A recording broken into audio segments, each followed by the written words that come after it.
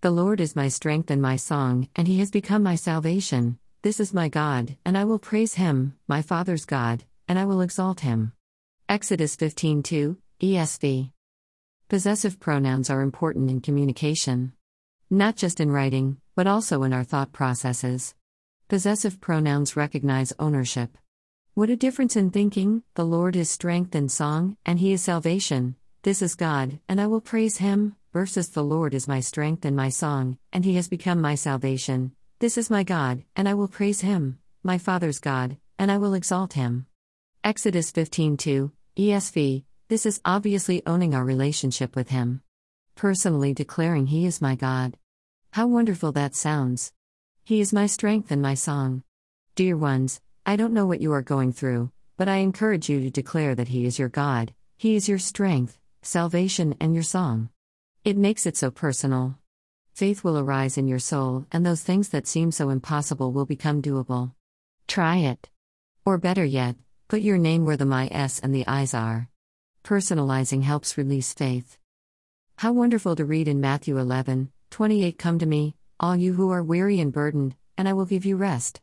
Take my yoke upon you and learn from me, for I am gentle and humble in heart, and you will find rest for your souls. For my yoke is easy and my burden is light."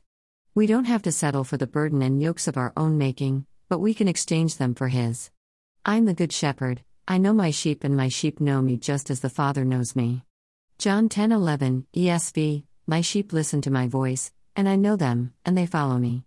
I give them eternal life, and they shall never perish, no one can snatch them out of my hand.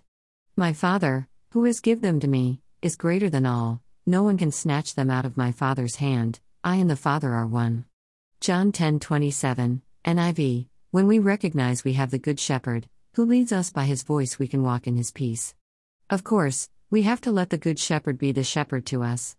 We have to listen to his voice and walk in his ways. Think about your use of pronouns. Do you identify with your church as my church? Are the people your brothers and sisters or just people? It makes a difference. When we identify our church as my church, it implies a relationship.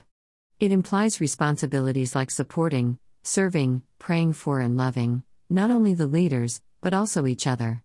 It implies a commitment to work through difficulties and the willing use of forgiveness and mercy.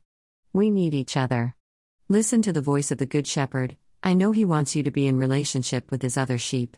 Instead of saying to yourself, "I have to go to church," rephrase it to "I get to go to my church this week," or "I get to serve in this ministry this week."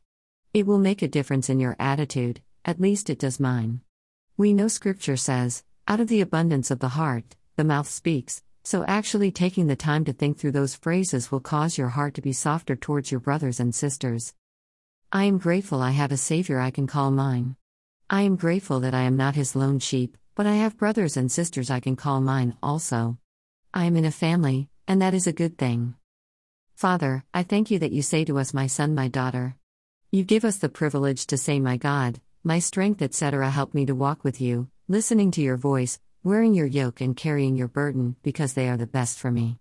In Jesus' name, Amen.